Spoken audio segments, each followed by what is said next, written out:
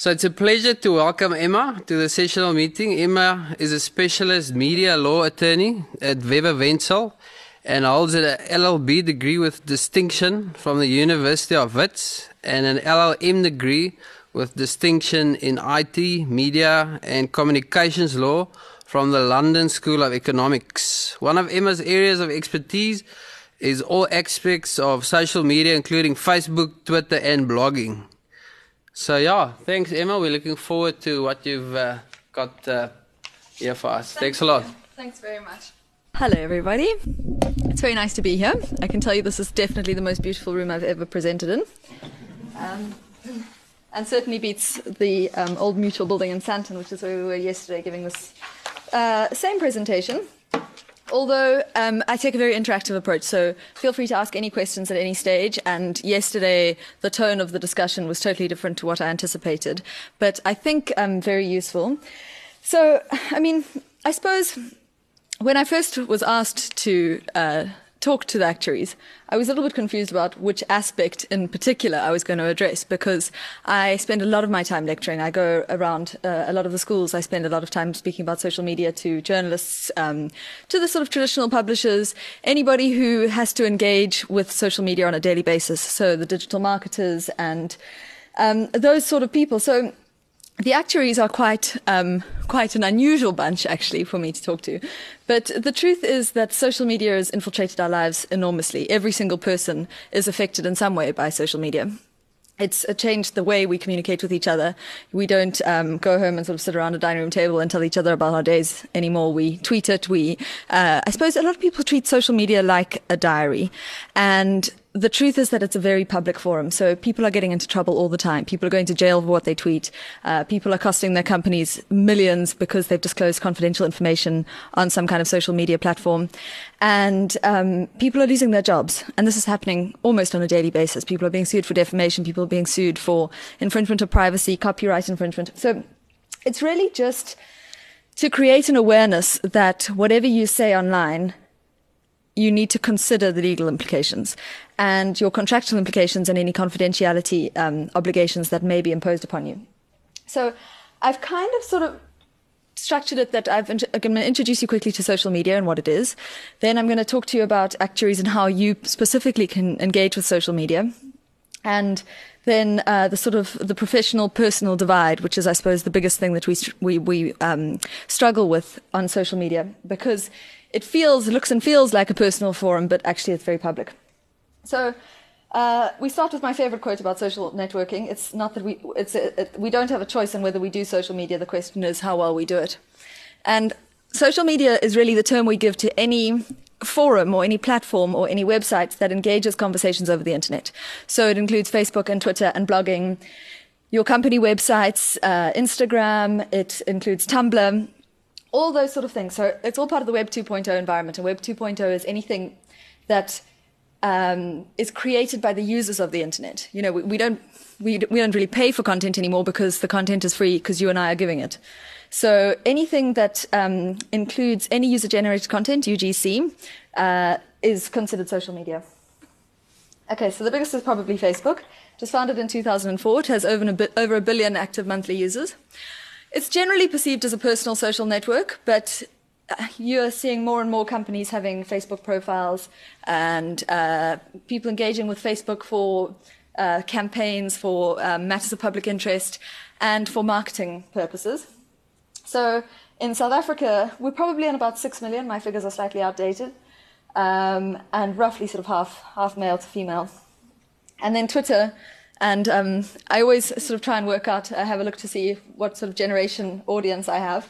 Anyone under the age of 40 knows what Twitter is, and anyone over the age of 60 doesn't, and then there's a sort of a gap in between. But Twitter enables you to send your subscribers or followers messages of up to 140 letters or spaces, which is the length of this sentence.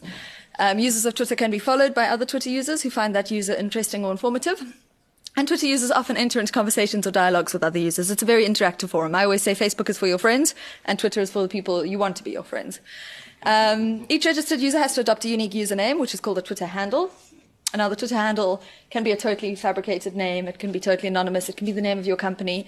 And alongside that is a picture, and we use the term avatar to describe the Twitter picture. LinkedIn probably slightly more relevant for you lot because it's more of a professional network. It styles itself as the world's largest professional network. It's got 175 million members in 200 countries. I don't really see the benefit of LinkedIn except perhaps for recruiting purposes and for networking on a very professional level, but even then I don't particularly find it useful. I find it irritating that they send me emails all day. But it's a focus on business. And the other great thing about LinkedIn is that it allows you to really look after your personal reputation because it's always very high ranking in Google search results. So if you Google my name and I'm on LinkedIn, it'll be the first, second, or third result, always, because it has that profile on the internet. Twitter has 500 million registered profiles. It has 100 million active users. 50% of the 100 million users log in every day. And 15% of adult internet users were using Twitter in February 2012. I couldn't get updated statistics for that. I've just asked an agency to send them to me. But I think that just in the last week, it's probably doubled in South Africa just because of the Oscar Pistorius case. I'm not sure if anybody has better suggestions about which actuaries to follow and who is useful and influential in the market. But I did a quick search on Twitter for actuaries. And I came across the Actuary magazine, which is the official magazine for the UK actuarial profession. It's got a link there in the bio to the website. And they tweet really interesting things, particularly links to their articles that appear in the magazine. Then that's the American Academy of Actuaries. Also tweet lots of stats, quite interesting developments in the profession. It's quite fun. I find Twitter very useful for keeping up to date with developments in my particular field. So I can follow media lawyers from around the world, and they're tweeting about the social media cases that are going on or the defamation cases or privacy cases. And it really is just a mechanism for me to keep totally up to date with very little effort because it just lands up in my timeline. I don't even have to actively go out and look for it. Actuary jobs was quite interesting. They just tweet jobs available for actuaries. And then this is the only one that I know of, that I follow, the only actuary that I follow, Greg Whittaker, actuary with interest in demographics. Link to his company website. And he tweets also lots of statistics and strictly professional profile. Doesn't ever tweet any personal stuff or any social stuff. Just tweets stuff about being an actuary. Okay, so this slide is probably why I'm here. Social media law basics. The main problem we see on social media from a legal perspective is what I term the cyberspace fallacy. And that is the idea that when you go online, you enter a different jurisdiction. That somehow as you log in, you enter a different country where the rules in South Africa no longer apply to you. And quite the converse is true, because everything you do online is treated in exactly the same way as comments you make on the television or on radio or in the newspaper. It's even more of a public forum than those other traditional mechanisms. It's a permanent record.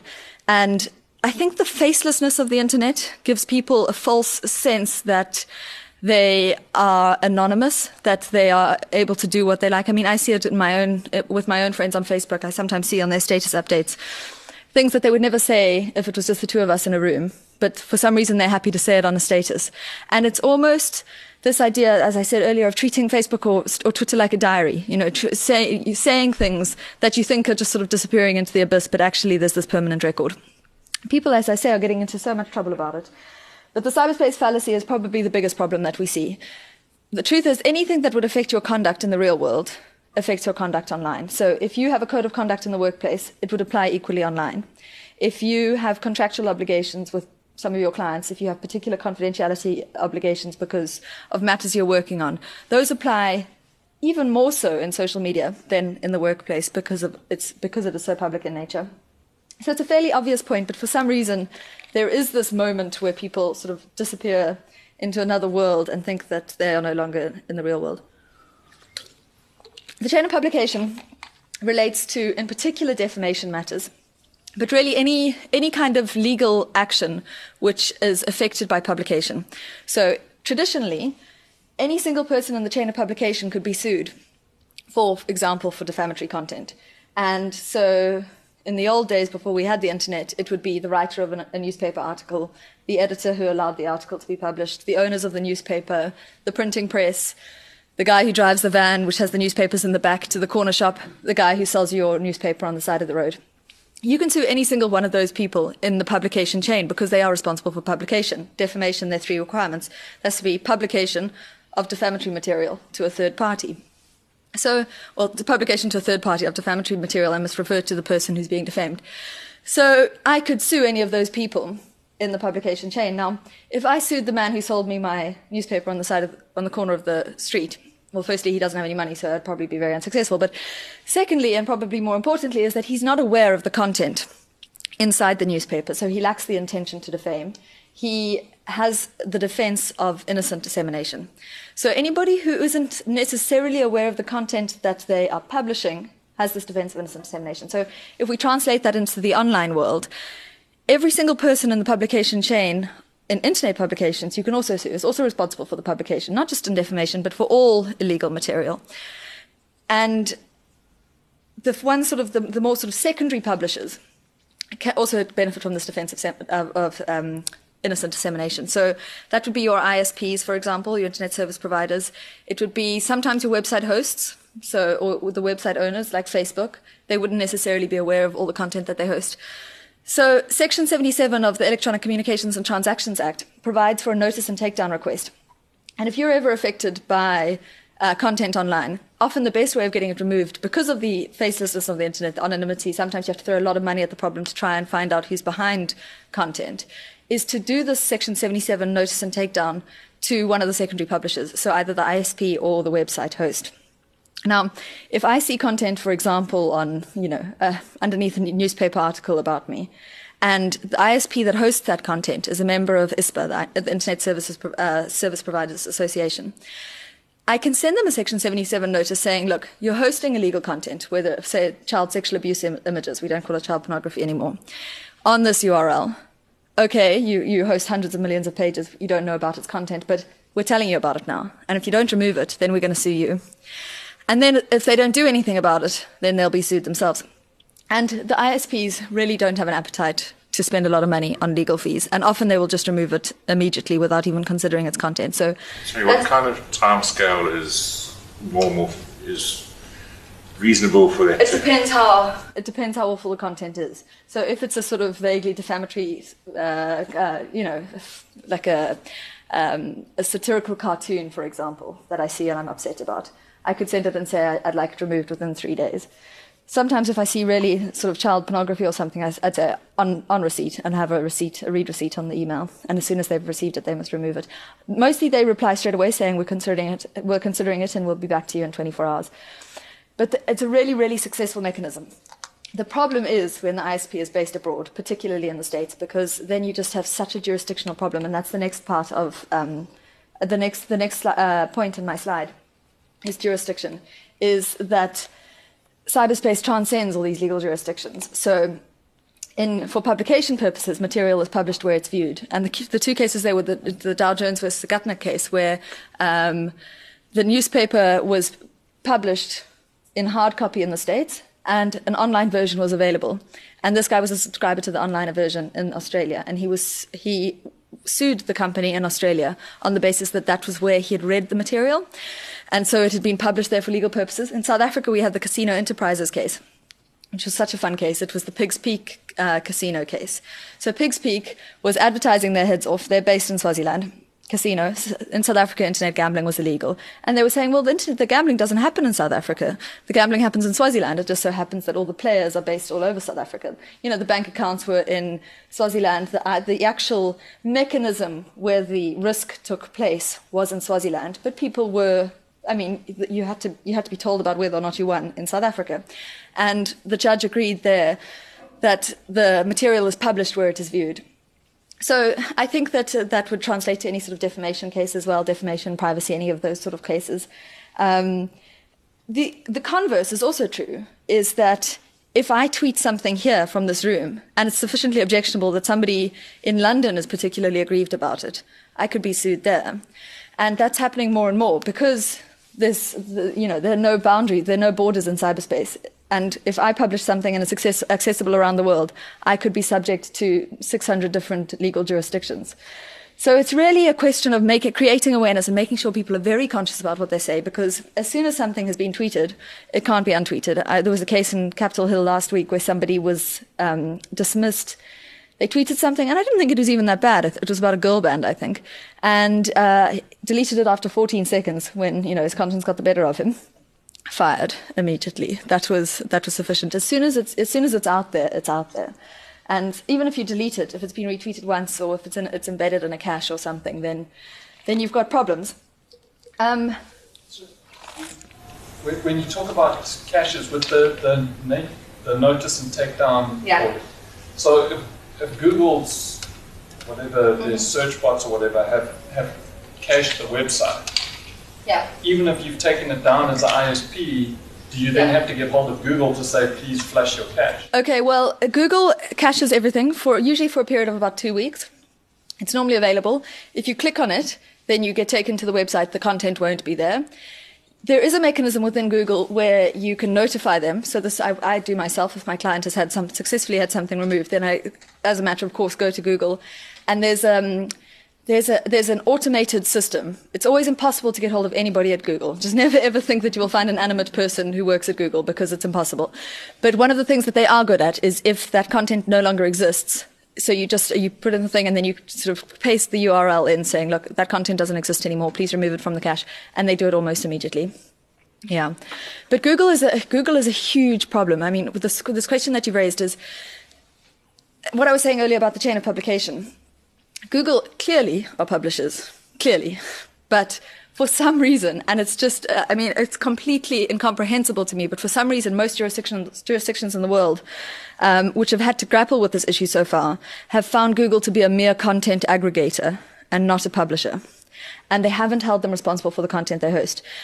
A case came out this morning in England for the first time ever, holding them accountable for the search terms that they find. I hear that they're appealing immediately and Google's throwing a lot of money at the problem. So we'll see what happens, but it's such a huge problem. I mean, I'm working on a case at the moment where a young girl she's absolutely divine, studied at UCT from school in Joburg, went to UCT, came back, she just started her first job in Sandton. And she'd been dating this guy for about 6 months, broke up with him, and 8 months later, Googled herself, and the first to 300th results that she found was a porn video. Well, it was a video of her having sex with this guy. She had no idea that it had been taken. He had filmed it in such a way that his head was out of it. He put her first name, her surname, and the company that she works for as tags on this video and just put it on one porn sharing website. It was everywhere. So we were quite successful in getting the actual video disabled on almost all of those sites. But it still appeared in all the Google things. And now she's applying to go and study in London. She wants scholarships and things. And you Google her name, and this is what comes up in Google. And, it's very unlikely that any of these possible scholarship funders are going to go to particular porn sites and Google her name. I mean, search her name. You see, it's become such a generic term. Search her name and find those results. But, of course, they will Google her. And, it's if somebody comes to me, when I meet somebody, I Google them, I Facebook stalk them, I see if they've got a Twitter presence. It's just the way it happens these days. That is how... Sorry? Don't you have safe search on? Not in media law, not in my line of work. I don't even know what you're talking about. So that's the problem. And it's also, we were chatting just before we started the talk about pre-hiring, pre-screening people. So you get a CV from someone, the first thing you do is check to see what sort of person they are, what you can tell about them from social media. And that's important. And I think it's absolutely allowed. And people must realize that once you put something out there, you can't have a reasonable expectation of privacy over that content, because if it's publicly available to your potential employer, it's publicly available to that employer's clients and customers, and, people must look after their reputations. And then the multiple publication rule is mostly applicable to the journalists who are publishing controversial content, but also to everybody, because in South Africa, the period of prescription is 3 years. So from the date the newspaper is published, I have 3 years to sue. The problem with the internet is that it's constant publication from the second you put it on until the second you remove it. And so the day it was last accessible online is the date where prescription starts running. So it basically means nothing ever prescribes. I can be sued in 10 years' time or 20 years' time about something that I tweet today. So it's just something to bear in mind. It hasn't become a massive issue because people are generally, very quick to act when there's unlawful content about them online. But it is something to bear in mind. So we've talked about some of the bad things about social media, but there are great benefits as well. Firstly, for profile, engaging in social media can be used to raise the profile and general awareness of yourself and your practice. Promoting yourself as an expert or thought leader in your respective area of expertise. Engaging with clients. I think that as more and more people use social media, and really, I mean, it's almost everybody now, we're almost at saturation point, certainly probably amongst your clients, there's a corresponding expectation, I think, that you will be there as well. And it lets you speak directly to your clients. And then, as I was saying earlier, it allows you to keep up to date with developments in your field. Yeah. The thing about improving your profile. Yeah. On LinkedIn, as far as I know, there's a facility where somebody else can say that you're an expert in something. They can endorse your What's qualifications. What's the relevance of that? Well, it's just the way they do it. I mean, it's no particular relevance, but it just allows... Somebody else can't say that you claimed it. What do you mean? Well, if you claim that you're an expert at whatever, or because of that endorsement, it appears that you're claiming it. And if you happen to say something to somebody and they act on it, and in the meantime you actually made it as a general comment, and not as advice. I think to be safe, I like the caveat in your Twitter bio that nothing should be construed as expert advice, or no advice should be relied upon. Yeah, well, I mean, the problem with Link, it's that I endorse you, so that's not a problem. I mean, I can just, because it's separate accounts endorsing each other. But I think that, and I was just thinking about this yesterday, in terms of if I hold myself out as an expert, often that comes with concomitant increased liability. Certainly in the old cases, sort of the sale cases, if I held myself out as an expert in the course of the contract, the contractual arrangement, then I would be held liable, for example, latent defects, which I wouldn't be if I didn't hold myself out as an expert. The Consumer Protection Act has also brought in with it a whole lot more liability if you hold yourself out as an expert. But you have to have that consumer relationship, which I don't think you have in the context of just following each other on Twitter or being connections on LinkedIn. Yeah. I think the issue here is you've now given 2 addresses to Actuaries. Someone connects with you on LinkedIn and endorses you as an actuarial expert without giving the caveat that it's actuarial expert with regard to social media. Yeah. You're then at a Brian, you're talking to someone and you say, you know, for my pension, I'm currently saving with X company. They look at you on LinkedIn and it says, oh, you're an actuarial expert. Go and act on the advice. And I think the concern is if someone endorses you, can you control what they've endorsed you as? You can certainly. You can certainly remove any endorsements, or you can disable the endorsement function. But I think that the link is too remote for the causation. You know, if I meet you at a bar and then I see that and somebody's endorsed you, I think it would be very, very difficult to prove. But also you have to have a contract with that person before they can rely on the advice and hold you liable for it. So I think... And as a profession, we are told that we're operating under that obligation. If someone knows that you're an actuary, whatever you say will be construed as being given as professional advice, unless you've gone out of your way to say, this is not given in my capacity as an actuary at all. Yeah, I mean, it's a tricky one because you can say it and it won't make any difference later. I mean, I've got at the end of my slides, nothing in this presentation should be construed as legal advice. Well, then what the hell am I doing here? You know, like, it helps. It helps, and I think the disclaimers help. You'll see on Greg's profile, he's got at the bottom, tweets not to be construed as expert opinion or advice. It can't hurt, but... the -CA is standing for cover my ass. Yes, exactly. But it's not something that keeps me up at night. Okay, so scale, there's lack of geographical barriers. You reach a far wider audience than would otherwise be achievable via other traditional forms of communication. For example, if you wrote an article in your Actuarial Society magazine and it went out to this very confined group, compared to if you put the article up on a blog and tweeted a link to it. So there are those benefits. Obviously, the marketing and advertising, the pure scale of social media in South Africa speaks for itself. And then the cost, it's relatively cheap to set up. That's not to say it's free, because I know that actuaries, like lawyers, charge by the hour, so you spend a bit of time doing it, but the infrastructure itself is free. So if we move now from the benefits to the risks, the great thing about social media is it gives everyone a voice. The bad thing about social media is it gives everyone a voice. And I can tell you that my Twitter timeline in the last week has been an absolutely horrific place to be. It has been so ugly, and it's all been about the Oscar Pistorius thing. And you just have these comments that people make that you just can't believe anybody would ever say it. And so we started talking about the cyberspace fallacy earlier. But the truth is that no special laws or rules apply to social media. The same obligations and principles that actuaries adhere to or apply to in their conduct in the online environment, confidentiality, etc. I mean, in the offline environment apply to the conduct in the online environment, and treated in exactly the same way as comments made in any other public forum. I like to call it the billboard test. If you wouldn't be prepared to have your face on a massive billboard with your name on it and your comment that you've tweeted, then and put that in a very public place, then I certainly wouldn't be tweeting it. The reputational risks are enormous, and then what is tweeted cannot be untweeted. The other thing I should perhaps mention is that if you retweet something, then you also become responsible for that content. Because, as I was saying, the chain of publication, my followers wouldn't be able to see that tweet unless I retweeted it. So it's happening a lot, and I guess the best example of that is the Lord McAlpine case. I don't know if any of you followed it, but the BBC did prepared a documentary, and it was broadcast. And it referred to a senior Tory MP and accused this person, who they didn't name, of being involved in child sexual abuse allegations. And somebody tweeted Lord McAlpine's name, and it was retweeted. And they're suing 10,000 people at the moment. Every single person who retweeted that name, they're suing. And they've come up with this amazing strategy that if they've got less than 500 tweeters and they apologize and they delete it and they pay £5 to a charity, then they won't go after them.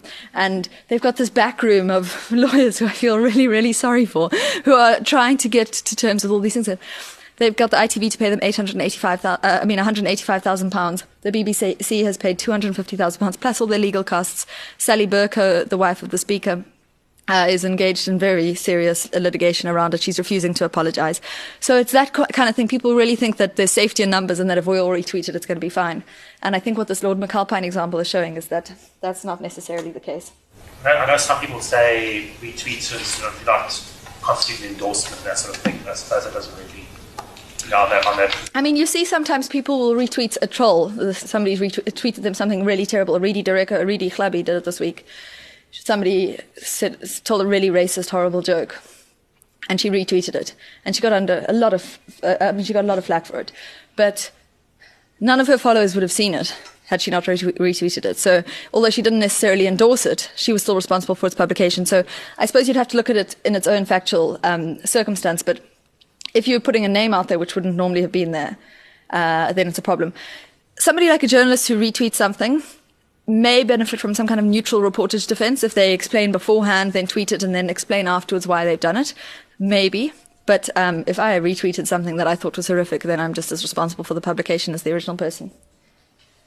It's exactly, I suppose the analogy is the editor of a newspaper. I'm the editor of the newspaper. I receive a letter. I look at it.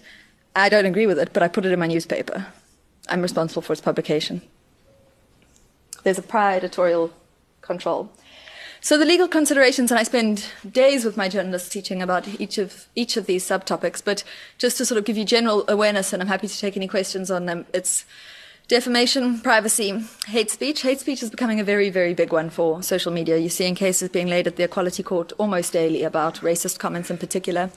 Criminal injuria is like a criminal kind of defamation. It's where somebody infringes your dignity and it's not a trifling nature. It's not uncommon for people to land up in jail for committing the crime of criminal injuria. Contempt of court. We saw that last week with the Oscar Pistorius photograph where he was crying. That photograph was in contempt of the court order because they said no photographs during court proceedings. It was apparently taken from outside the courtroom, but every single person who retweeted that would have been in contempt of court. Luckily, the magistrate was pretty chilled with us. Confidentiality obligations, state secrets, that's going to become obviously more of a big deal with the secrecy bill, not that we don't have enough problems with the Key Points Act. Intellectual property, and then the Actuaries Code, which I'll speak about in a moment. Any questions about any of those? No. Okay, so we've had two cases that have gone to the High Court in South Africa that have concerned Facebook. The first was this. It was in May last year, and it was handed down by Judge Kathy Satchell. It was the Dutch Reformed Church case. And the facts were quite fun. There's a big property just next to the court in Joburg in town, and there was a dispute between these two churches. The building was owned by the Dutch Reformed Church, and they'd been renting it out for years to the Glory Divine World Ministries. Then the church decided that they wanted to sell the building, offered it to Glory Divine. They made a paltry offer. They turned it down, and they sold it to an Islamic academy, which infuriated Glory Divine no end. So they decided to lobby against the decision by contacting the media and also by using a Facebook page. So I'm sure you've seen those campaign Facebook pages where people just use it to, campaign for whatever cause they believe in. In this case, it was really a forum for hate speech. They were writing horrific things on this Facebook profile page. The anti-Islamic stuff? Lots of anti-Islamic stuff, a lot, and a lot of stuff against the Dutch Reformed Church as well, encouraging the members of Glory Divine to go on there and have their say. It was really quite a shocker. Facebook, they tried to get it removed via Facebook, which is always the best way to do it because sometimes Facebook reacts. Although I can tell you, Facebook never ever reacts unless you can show that there's some kind of intellectual property infringement. So if I can show that they're using my logo, for some reason that's when they do react. Sometimes they even put the company logo up there and then I go to Facebook and be like, they're using my logo, quickly remove the page, because it's the only time they respond. They're not interested in defamation. They're not interested in infringements of privacy. They will respond to some hate speech, particularly if you can show that a page has the N-word. And they will respond to child sexual abuse images. Beyond that, they are just totally non-responsive. And it's very difficult because the ISPs are based in the States. The First Amendment applies. They're like free speech, rah, rah. And you can never, ever get anything removed, and it's a total nightmare. So they didn't know that it was this Ryan pseudonym particularly, but I think the judge said something like it looks like a duck and it quacks like a duck. It was quite obvious that this guy was behind it, although they didn't have absolute proof. And Judge Satchell made some very interesting findings. The crux of what she said was that if you create a Facebook page, you're responsible for all the content that appears on that page, regardless of whether you generated that content or not. So she said that because the creator of a Facebook page is capable of regulating access to the page and censoring the postings placed on the page, i.e. deleting it, she used the analogy of an editor of a newspaper. She said, you look at the post, decide it's fine, and leave it there. Now, I think that's wrong because there's actually no prior editorial control. At best, you can find out about it afterwards and delete it. The analogy that she used was a green felt board, and she said that by creating a page, you get this board and you allow members of the public to come and stick their scrappy pieces of paper on the green felt board. And by creating the Facebook page, you put that board in a public place. You're responsible for it, you're responsible for the content that you host. And the result of this is actually very, very onerous, particularly for company website pages. So I'm thinking of the Carte Blanche website now. If a viewer is upset about something that they've watched, and, often Carte Blanche viewers are, they take to Facebook and they rant and they rave and they rage and it's always about race and it's always about sexism and then there's a duty on us to make sure that everything on there is legally sound because we're now responsible for it. It's the same reason that we had to shut down the Woolworths Facebook page last year after the controversy surrounding the employment hiring, the BE policies. So that's quite problematic. And if any of you have company websites, it's worth noting because it can be very dangerous. I think it probably can be mitigated almost completely by making sure that you delete anything as soon as somebody asks you to delete it, or if it comes to your attention. But there's also a question about how long is too long. If I go home at 5 o'clock on a Friday afternoon, I've never gone home at 5 o'clock on a Friday afternoon, but it would be nice, and then come back on a Monday, and somebody's put something up there on a Friday night and I haven't checked the page the whole weekend, then that can also be problematic because that exposure is really my problem. So a lot of the companies that I work with, we disable the comments when we go home at night and then enable them again the next morning. It's really a bit of a game changer, this case. Even more interesting was the case of H versus W, which was handed down by Judge Willis 2 weeks ago. What happened there was that they weren't named because there were some minor children and it was sort of vaguely involved in divorce proceedings. And you can't identify parties to divorce unless they are Tokyo Sequali. And so Judge Willis was asked to grant an interdict against a Facebook user who had posted a comment about her ex-best friend. So H and W were best friends, and H was getting divorced from his wife, and the wife moved in with W with the 2 children, 2 little girls. And on her version, she fed them and clothed them and looked after them, and this guy went on a bender for a few months. And I think there was even a line in the judgment which said something like, it is common cause that the applicant enjoyed his social intercourse lubricated with alcohol, which I think is probably my favorite line in any judgment ever. But he really went wild. So she took to Facebook and said, she made a posting and entitled it, "Open Letter to H," and then said, I don't know if it's the drugs or the steroids or the church or the alcohol, but I see the desperate faces of your little girls every day. And really just sort of styled him as a horribly neglectful father, and who was sort of really involved in substance abuse and had neglected his children as a result. So this was on the 27th of February last year. The day afterwards, his attorneys wrote a letter to her saying, please remove it. She said no. It went through the course of the court. It wasn't brought on an urgent basis. I think that's probably the main reason why I think the remedy is totally ineffective. And I was told yesterday that it's being appealed to the Supreme Court of Appeal. But because, I mean, if anyone's on Facebook, you'll understand that if something I wrote a year ago is totally irrelevant to what people see today. And they brought this application. And the great thing about this judgment is that the judge pretty much published a Facebook for Dummies. He went through in detail exactly how Facebook works. And, I mean, we laugh, but it's so important because so many of the judges are these old guys who have never been on social media, and they don't know how Facebook works. So if you go to them on an urgent basis and you have to say to them, well, this is what's happened, they won't have a clue as to how to deal with it legally because they don't know how the technology works. So I'm indebted to Judge Willis for this because whatever happens in the future, whenever we're involved in Facebook cases, we can just direct them to this case and they can work out how Facebook works. But the judge really said two important things. He granted the interdict. He said that the user had to delete the post, which I believe she hasn't, within 30 days, otherwise she would go to jail. And he said two very important things. The first is that it's best to act against the wrongdoers themselves, not against Facebook, because one of the respondents' defenses was, I think that it's absolutely fine. If he wants it removed, he must go to Facebook. Judge Willis correctly said, I don't think that that would have any effect whatsoever, although I think they probably should have provided proof to the court that they had exhausted that option. But that's important. It means that in the future, hopefully, particularly with our newspaper clients, the comments underneath websites, if people are disgruntled, we can say, well, it wasn't us, we'll delete it, but you must sue the person who wrote it, and this is the identifying information we have about this person. And then the second thing that he said, which was very important, was that those who make postings about others on social media would be well advised to remove such postings immediately upon the request of an offended party. It will seldom be worth contesting one's obligation to do so. After all, the social media is about building friendships around the world rather than offending fellow human beings. Affirming bonds of affinity is what being social is all about. So I think he probably attaches too much to the idea that Facebook is used solely for social purposes.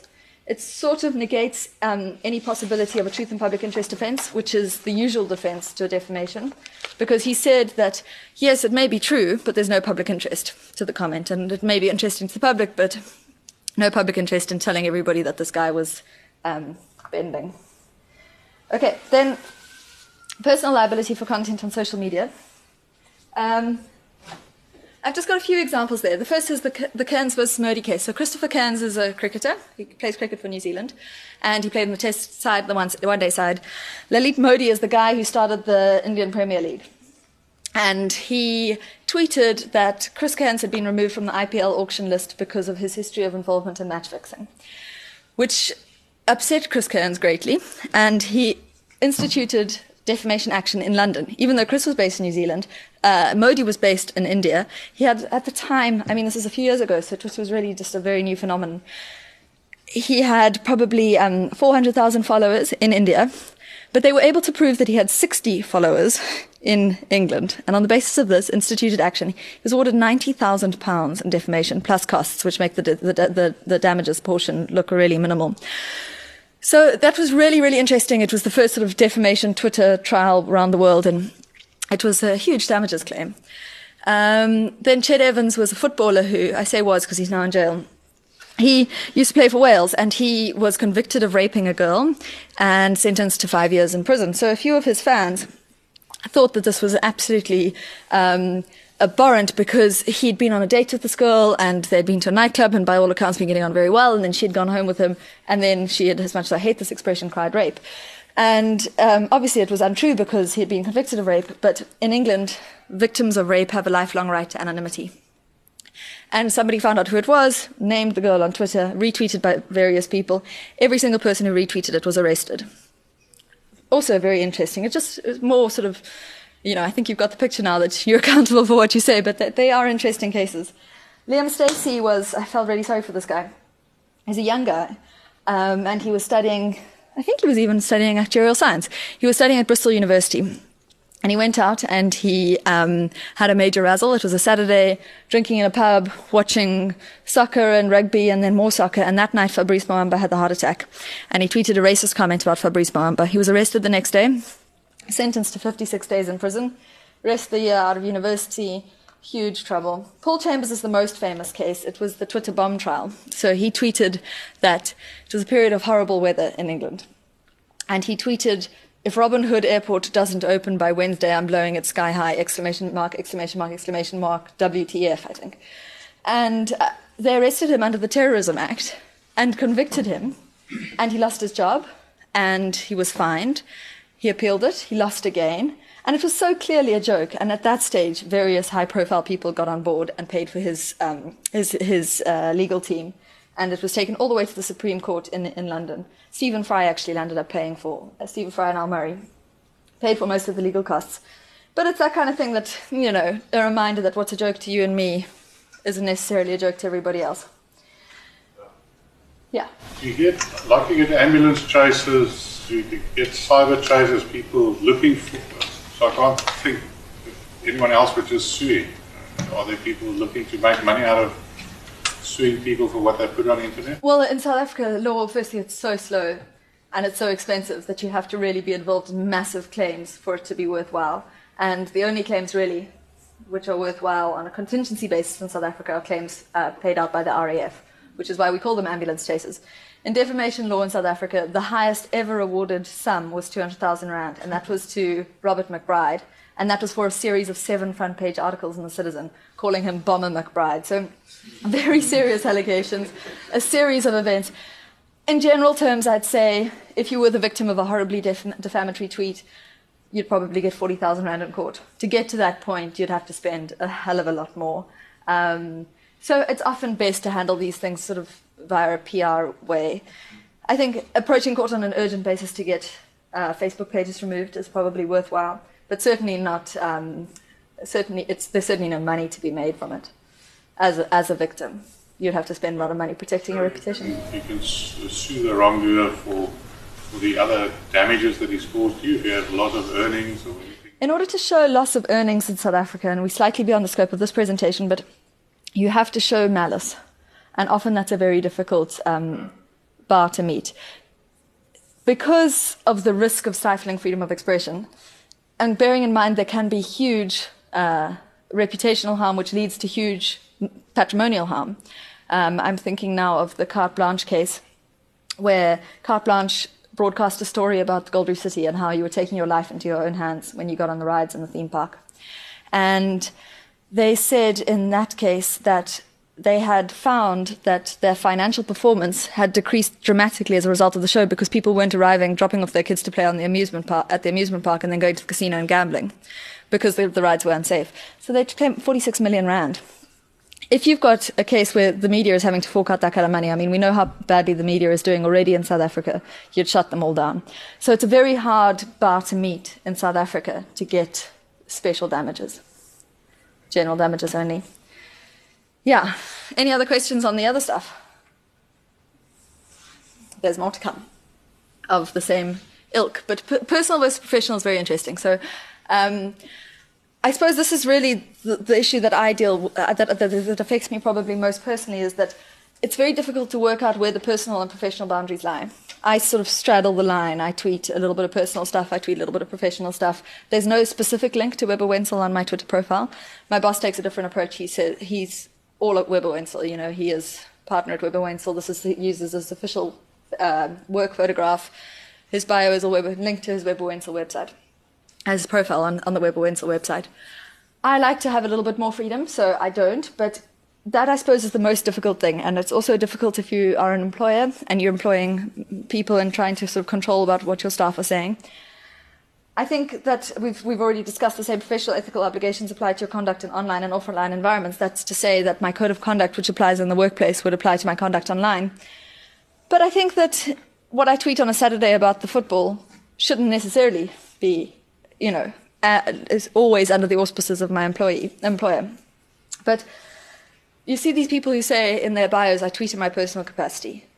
I don't believe that you have personal capacity on Twitter. As much as you can try and sort of distance yourself from your employer, as soon as you can be associated, and let me tell you, if I say anything that would bring Weber Wenzel into disrepute, I'd be out of there. Like, it's not even a question. And that's just because if you Google my name, it's very easy to see that I work at Weber Wenzel. You have people like Macintosh Palela, who we'll speak about in a second, saying, I tweet in my personal capacity, but he's the spokesperson of the Hawks. How can you ever extricate himself? Whatever he says is under the auspices of the Hawks. Michael Jordan is FNB. So it's a very difficult line to draw. The CCMA cases have been absolutely consistent. I don't think kind of professional aspects as well, but obviously you also, if anyone looks you up, you also, people will know you're an actuary. My Twitter profile, I'd say I'm an actuary anyway. So presumably anything that I tweet, I'm held to professional standards. So I tweet about Beach Boys and cricket and stuff like that, which I think is fine. But obviously, I can't say something which exactly.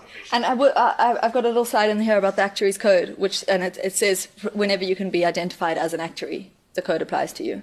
So yes, you can never completely dissociate yourself from the profession. I can never dissociate myself from my employer unless I tweeted under a pseudonym and there was no other identifying information and not a single person in the whole world knew who I was. Well, if they found out who I was, then I'd be fired. So, So the CCMA case has been absolutely consistent.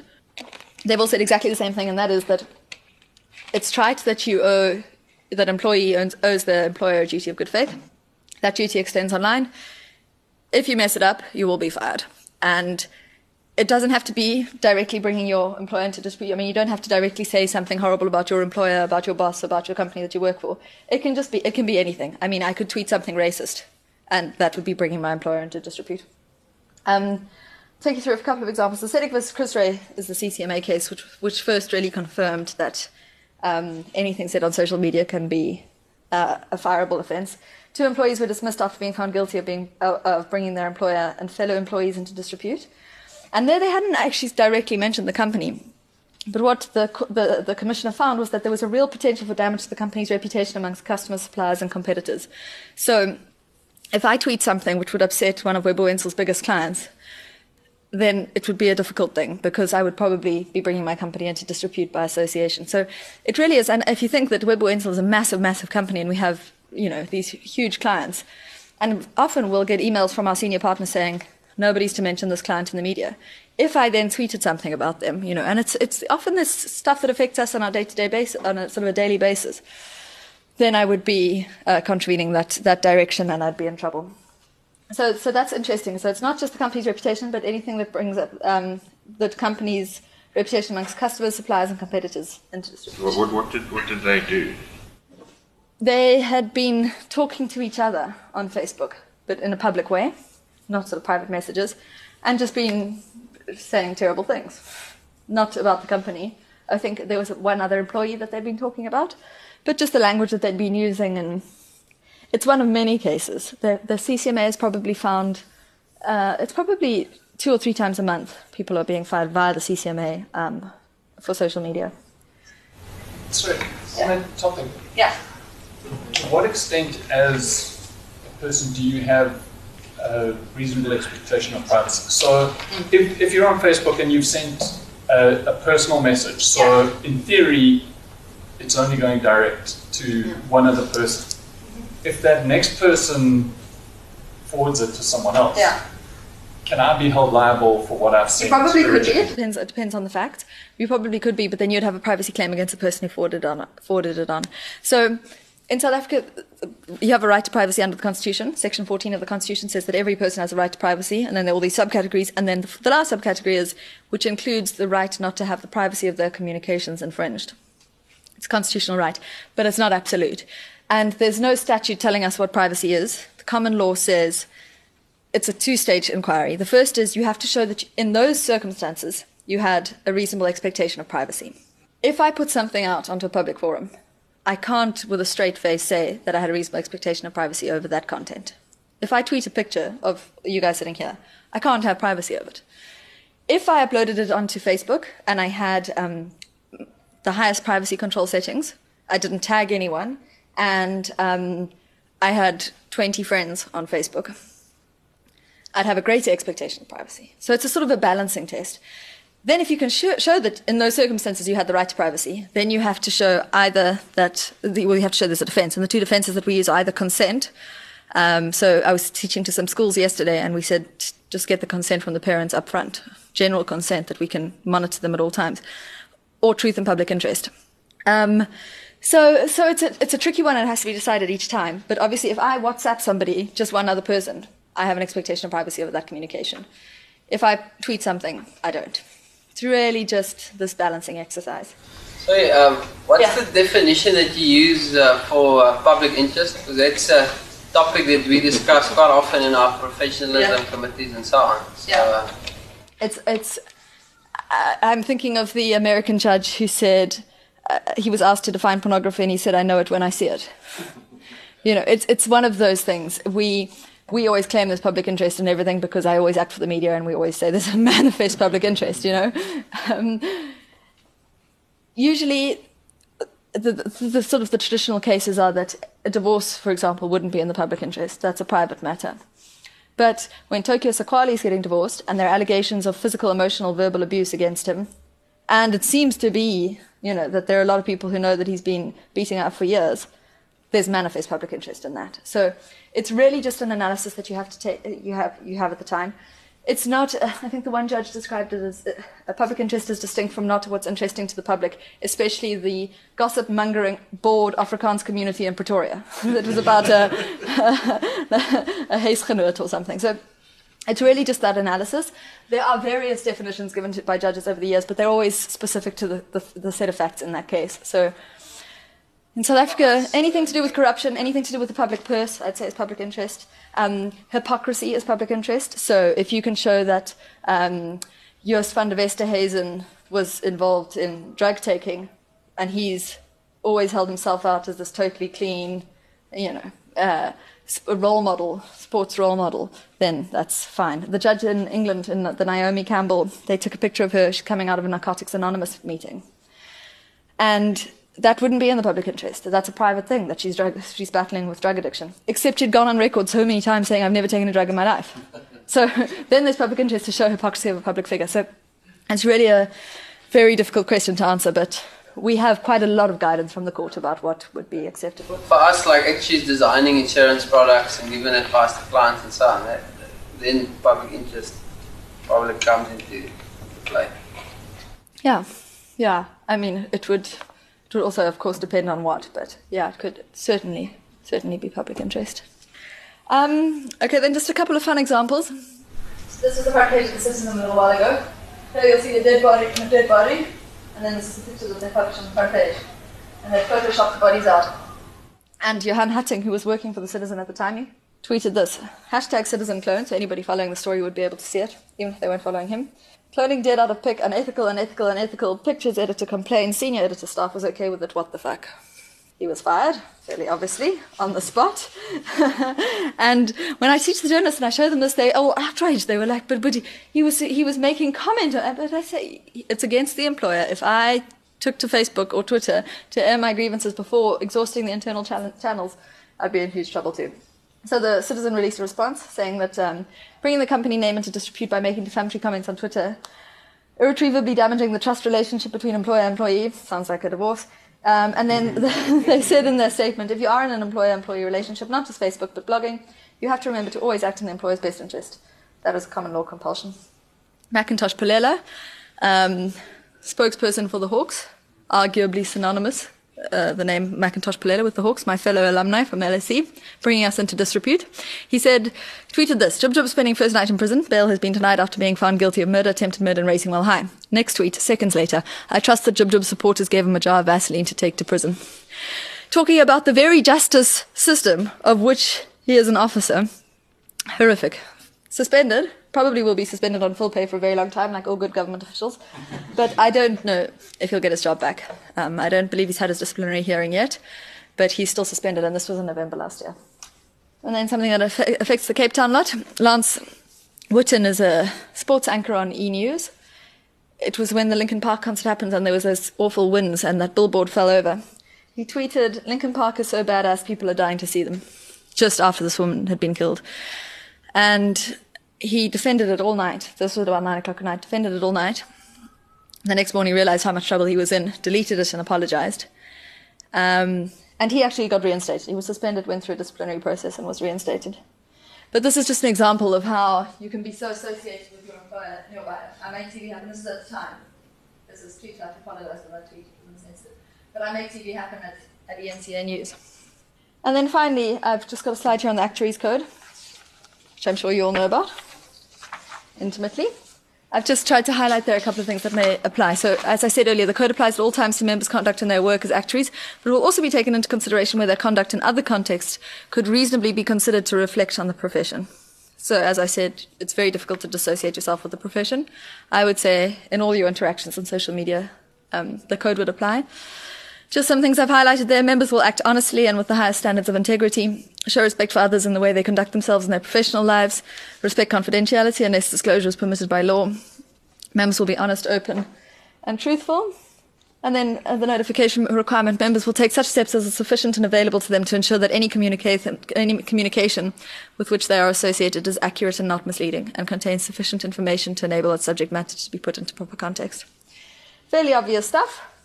And then finally, my suggestions. I think that all corporates should have a social media code of conduct. I think that it's really important, and you have to accept that we're not dealing with the sort of average level of intellect in this room. People are always so surprised when I tell them about this. I mean, I think it's probably fairly obvious to most of you, but when I go out to corporates and I start explaining this, people are horrified. People just have absolutely no idea. So I'm a huge advocate of rolling out educational programs within organizations, particularly big corporates, where there is a real risk for reputational harm. And also not just reputational harm, monetary harm. If I look at our CAs and they're involved in massive transactions, which are confidential, which they should know are confidential, but they could slip up pretty easily and say, "Oh, it's so exciting, I just met this person working on this deal." And then that's out there, and it can cost billions of rand, and it can be a huge problem. So thank goodness for professional indemnity insurance. And so the billboard test, as I mentioned earlier, I think if you don't have a specific social media policy, I would certainly have a specific reference in your code of conduct to say this code of conduct applies to your conduct when you are recognizable as an employee and to your conduct online. And most importantly, don't be stupid. I think that's really the thrust of what I have to say. Are there any questions? Yeah. Thinking about the citizen case, if you have an obligation to be a whistleblower, so we have a whistleblowing policy in our profession. Could you count what the journalist did there as whistleblowing? No, because there are mechanisms for blowing the whistle. As soon as there's a procedure, at best, it can be an absolute last resource. If you've exhausted the internal mechanisms, gone to the public protector, you can take to Twitter. But as you say, something that happened a year ago, no one's going to give a damn a year down the line that a newspaper did something dodgy. But in the heat of the moment, people would actually be very interested in that. What do you mean? So, I'm kind of trying to throw your words back. So in the case, what was it, H versus W? And it's like, okay, well, we'll get Facebook to block the content. We'll tell you to block the content. But people have been reading that the guy was noxious for a year. To now not have that content available is not going to help him one jot. Well, there are even arguments that the whole concept of even trying to have a privacy law in the digital age is pointless. That once it's out there, you can't put it back in you can't put the genie back in the bottle. So in the citizens case, if they come down in a year's time because the guys followed due process and he's whistleblown and the National Editors Forum have gotten involved, the Citizen on page 4, they say, look, in the interest of the sensitivity of our readers, we decided to Photoshop some dead bodies out because we know people are squeamish. I think the Citizen even accepted the day after that the decision they'd taken was wrong. They should never have done that. It wasn't journalistically sound. But the problem remains, you can't be talking like that about your employer online. You've got to, it's airing the dirty laundry. You must at least raise your grievances to the person you report to. Whistleblowing is never, you don't whistleblow on Twitter or Facebook. I mean, that's, I think even the whistleblowing guidelines say that's not the way it's done in private. I would agree. I think with the point that you make, if you do the billboard test. Yeah. Oh yeah, I'm glad it's catching on. You put that out on the main road into Cape Town on something that you've got a complaint about, and if you happen to be slightly wrong in what you've stated, you're in bigger trouble than if you follow the right channels to release it. Definitely. Yeah. So don't you just have a lot of people say, you know, my profile has been hacked, it wasn't me? How can you prove that it was actually... Yeah, you can. I mean, it certainly would be a defense. You'd have to try and show that it is true, that you were hacked. I follow some digital marketers, and some of them were saying this morning that, because I don't know if you followed, but the McDonald's Twitter handle was hacked 2 days ago, and it was hacked by... Sorry? Yeah, sorry, it was the Burger King. Was it Burger King that was hacked by McDonald's, or the other way around? Well, Burger King was hacked by... Well, anyway, so you're right. It was the Burger King Twitter handle. And then they changed the cover picture to all these pictures of McDonald's. And the main picture was the Golden Arches, but it was the at Burger King. And they got millions of followers overnight because it had garnered such attention, that this hacking. And then they said, oh, it was a hack. And got back. And they said, well, actually, we should do this as a marketing strategy. We should just hack into accounts because look how effective it's been. But we've got all these new followers. But there were no real legal implications. It was just a reputational thing. But Twitter is... It's just the most unbelievable way to get information out there immediately. So like the Outsurance, I don't know if you saw it yesterday, but Outsurance had an advert on the front page of the Star, and there was this massive picture of Oscar and headline about Reeva's last breaths, and then a picture of a person on the Outsurance ad with no leg, and they'd written the thing about disability cover in the where the leg should be. Yeah, how your life can change in a second or something. So they immediately took to Twitter and said, you know, that was totally unintentional. The campaign was approved months ago. We had no idea that it was going to be run, whatever. Nando's last week, when they were all those fake Nando's images going, fake Nando's adverts. It was the one in particular, this Oscar Pistorius one, which said that we don't shoot our birds, we flame grill them. That had never come from Nando's. So immediately they take to the Twitter account and say it was fake. Definitely wasn't us, dissociate totally. When the Cares boys were struck by lightning last week, the school has a Twitter handle, immediately tweeted updates to the parents. And it's just a way of getting information to the parents so quickly and effectively. So it's really just not something that can be avoided. It's taking over. And I find it particularly useful for me to follow court cases. So I can be effectively in two places at once. You no longer have to sit and watching briefs anymore. You just have to find out what hashtags all the journalists are using. And it's almost as good as having a contemporaneous transcript of court proceedings. It's extraordinary. I would say for somebody with nothing to lose, it's the most fantastic weapon against anybody. Yeah, it is. Which is why you see these horrible anonymous trolls. But I don't believe that people can be anonymous on the internet. I mean, in the smallest percentage of cases, you can't find out who somebody is. Yeah, no, I'm not even saying that somebody would want to be anonymous. If you think that a major atrocity had been committed, like in America when they tortured people who were clearly innocent at some stage, the ordinary citizen are virtually helpless under their laws. But this would be a way to do something. Yeah, gives everyone a voice. Before, if you wanted something published, you probably have to write a letter to the editor, you know, they'd have to look at it, think about it, publish it. Now everybody has a voice. Everybody. There's no anybody with an internet connection and a computer has a very public forum on which to get information out there. Should we go there? Those companies that disassociated themselves from the apparent mistake, or, I mean, how do we know it's true? How do you know that they didn't put it there to create the tension and then just say, oh, it wasn't us, it wasn't us? Yeah, we didn't know, and... It's tricky. I mean, I know for the Nando's, because I act for Nando's in their social media stuff, and they definitely didn't do it, and they have a huge problem. And we've got these people who actually think they spend all their time making fake Nando's adverts. We've got no idea why, and we're thinking about bringing in an interdict. If we could just find the bastards, then we'd stop them. But you know, the risk for reputational harm, some of them, and also with brands like Nando's, because they are so often so risky, it's a very fine line that we have to straddle. So when something like this comes out, the possibility does exist that it was a genuine ad, and also people have become so good at it, the font is not particularly hard to copy. You can never really show it. I suppose if you have normal advertising campaigns, there's a paper trail. You can show that it was submitted, and you can show that none of that happened in the case of fake profiles. But you know, the idea that all publicity is good publicity, which my father used to tell me when I was little, if I was complaining that somebody was talking about me, and he'd say that Oscar Wilde said that the only thing worse than being talked about is not being talked about.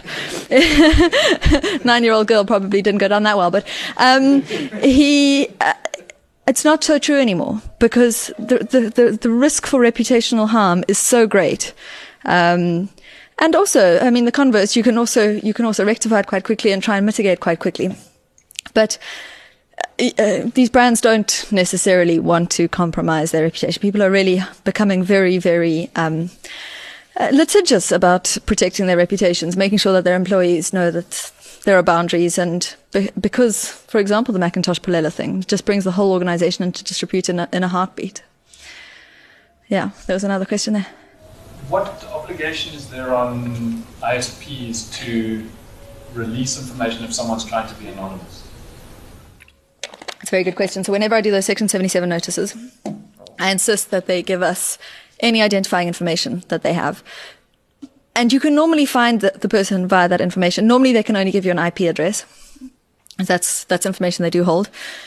Sometimes, like the Hello Peter and the commenting on websites, they take some identifying information. They normally make sure that you set up an account and send you an email, and then you have to verify the email. That's not to say that you didn't create that email account 2 minutes prior, or that you're sitting in an internet cafe that doesn't have a CCTV camera, because that's really the only time that you can't find a person.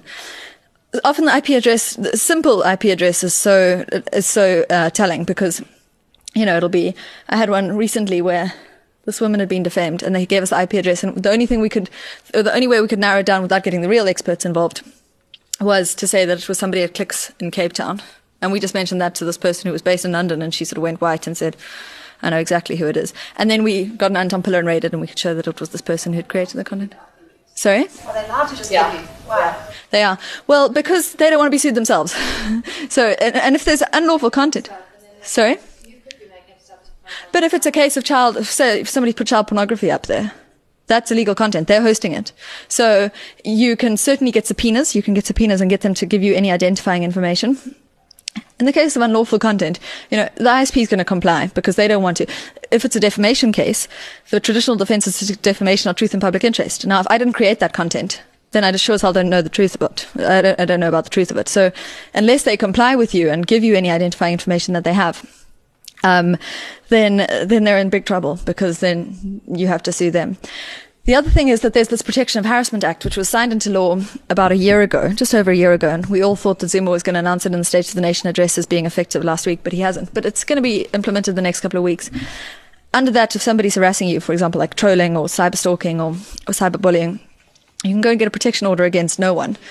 And then any enabler, any sort of ISP or any it's quite broadly defined about who it is, but anybody who may have any identifying information has to hand that over. And also get court orders. I mean, get case numbers at the police station. And you don't just send them a mail and say, hey, please can you give us the IP address for this because we don't like it. You have to get a specific court order or something that's... No, they do give over the IP addresses pretty quickly.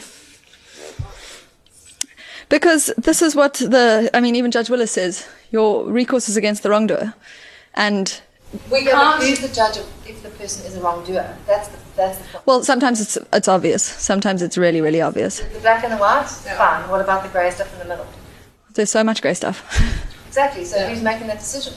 to hand over my information to you because you say it's wrong. I might not think it's wrong. Well, then you can defend it. There's no right to anonymity on the internet. When I go online, I must never ever think I'm anonymous. That is where all the problem starts, I think. This idea that you're anonymous. The IP address, it's often not sufficiently it won't identify you sufficiently. It'll sort of narrow it down. It'll say this person's in Cape Town or this person's in Durban, or sometimes narrow it down to a corporation, because every time you log on, you get a new IP address. Yeah.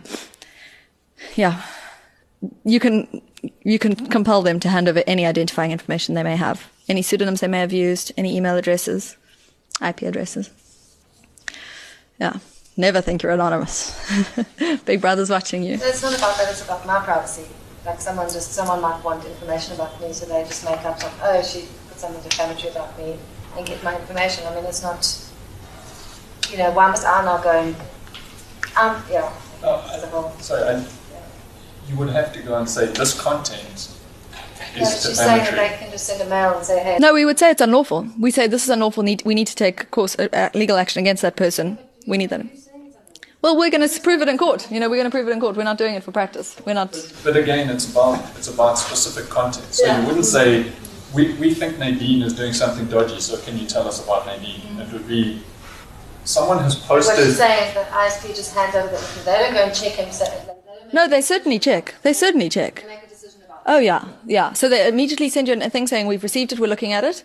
And then they'll look at it, and if they think it's not defamatory, then they'll say, no, we're not. But then as soon as they take that decision, no, then they're responsible for it. So they have to be confident that at that stage it's sufficiently vanilla that no legal action will be taken, that it's just bluster that the lawyers are creating, or that it's so sufficiently in the public domain that they could defend it.